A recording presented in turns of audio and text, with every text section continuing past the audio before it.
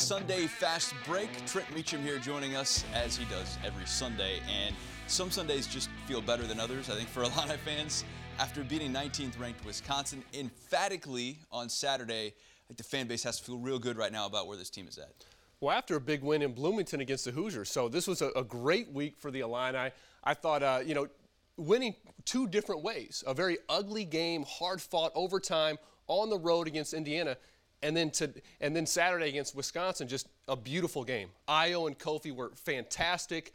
So great win for this ball club. We'll break down the sense of where this team is going. 4 straight wins now, tying a season high for the Illini. But you mentioned Ayo and Kofi there. Ayo making history, becoming only the 3rd player in program history to record a triple-double.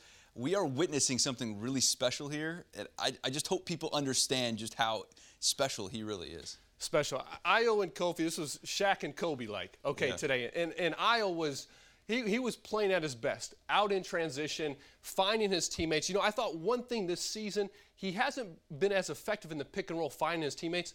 And against Wisconsin, he was fantastic, getting into the lane, finding across the court to three-point shooters. Obviously, Kofi for lob dunks. Ayo had his way, getting into the paint. You know, he had a little bit more, as they say, sauce to his game, where he kind of just had his way with crossing over, stepping back, getting by the Wisconsin defenders. They had no answer for him.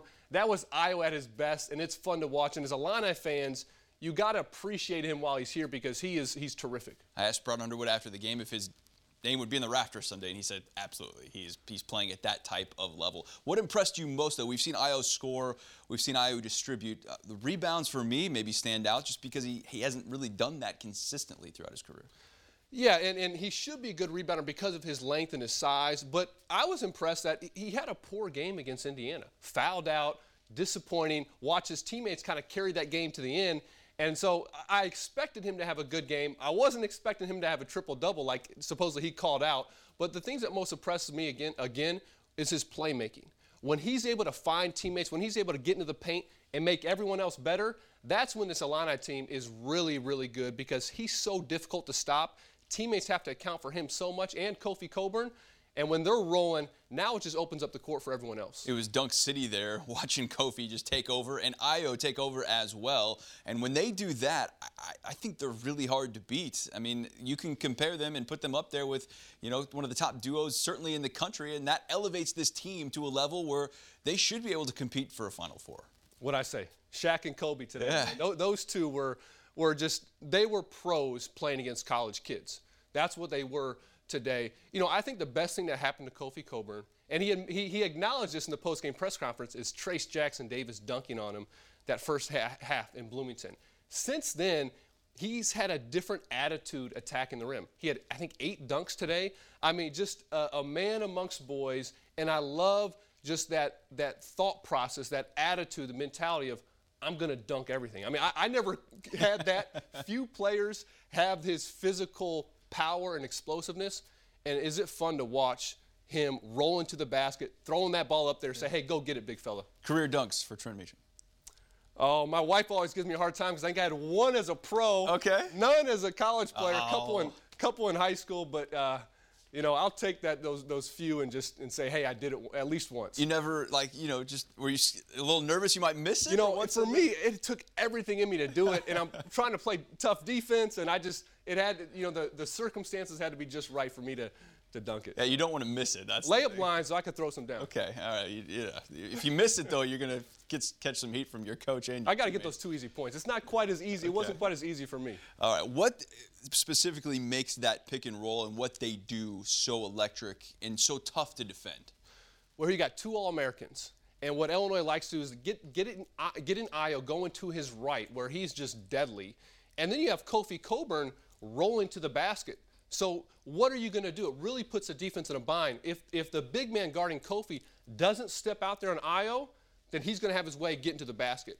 If he does step out, now you have Kofi rolling to the basket. Who's going to stop him? Either it's a weak side defender, and now Ayo can make that pass, or you leave him free, and you're throwing it up there for lob dunks. So when you have the 2 oftentimes best players on the floor, that's really difficult for the defense, puts them in a bind, and defenses that don't really jam them, get into them, force Ayo left, if they don't do that, it's going to be a long night for any defense. And when they play with as much pace as I thought they did, it really controlled the tempo against a team like Wisconsin. That's their bread and butter. That's what they want to do, is control the tempo and muck it up and slow things down. I thought the Illini really imposed their will, so to speak, on their game plan and doing that against the Badgers. Pace is key for this team. And it's not always shooting it fast, but it's playing with great momentum, great energy, moving the ball. And I thought against Iowa, they had great pace and controlled that. And then again, today against Wisconsin, Wisconsin gives up 62 points. Okay, Illinois averages 82 points a game. There's a 20-point difference. And I thought Illinois played with great pace, got in transition, but in the half court, getting ball movement, reversing sides of the court is key. That helps break the defense down. And then those driving lanes open up. Then those three-point shots are a little bit more open. So that's key, playing with great pace. And you also do that by rebounding the ball. Okay, Illinois dominated the boards today, 46-20, I believe. You do that, you get more possessions, you can get out on their fast break and push that pace a bit. And this is against a team in Wisconsin that Illinois has struggled with mightily, the last decade plus. It's impressive to see.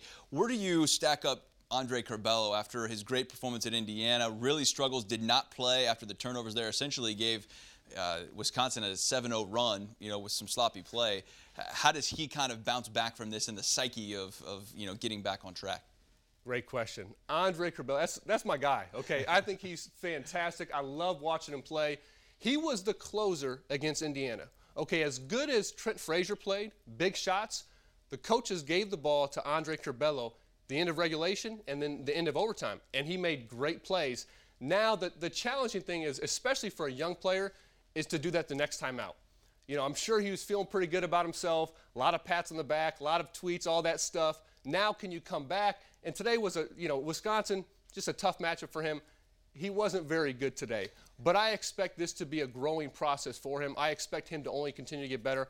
I'm really, really high on Andre Curbelo. I love his creativity. I love his fearlessness, okay? And sometimes that's going to lead to some bad turnovers, but you have to live with that. And I think so far, Coach Underwood's done a really good job with bringing him along. Yeah, Brad Underwood was not happy with Andre and did not play him again after that. And I don't know if that's necessarily unexpected, but I was at the game, and I have not seen Brad that upset with a player and full out screaming at him in the huddle and as he was coming to the bench.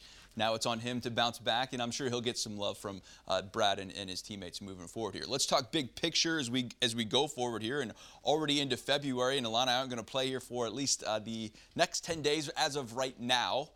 Brad said he thinks there will be a game added before Northwestern on the following Tuesday. Is this team peaking too early? Is that such a thing? Or I don't know. That's so weird, I know, for a lot of Illini Nation to say, because this team hasn't been very good overall. But, how do you feel about the momentum moving forward here and where this team is going in next steps? The goal is to play your best in March, okay? And it's great to see this team playing really well here in early February. I think their ceiling is still higher, and that's the good thing. I don't think this team has reached its peak yet, and you want them to play well. All right, now the interesting thing is you have a long layoff, it sounds like. Previously, when that happened, this team responded very well, came out, had a very convincing win against Penn State. So now is the time for this team to get back to the drawing board, get healthy if there's any nagging injuries, get some more shots up, maybe add some little wrinkles into their system, their offense that they could potentially throw at teams coming down the stretch. So however it plays out, if they throw a game in there in the Big Ten schedule or they have a long layoff, they're going to have to use this time to get better, because that's the key. Okay, just continuing to improve. It's a long season. You're going to take your lumps, but if you're improving throughout, then you are playing your best basketball coming down the stretch. And they're playing their best right now after wins against Iowa. You add Indiana in there on the road, always a tough place to play, and now a win against Wisconsin. Trent, thanks for your time. It's always fun breaking it down. We do it every week here on the Sunday Fast Break.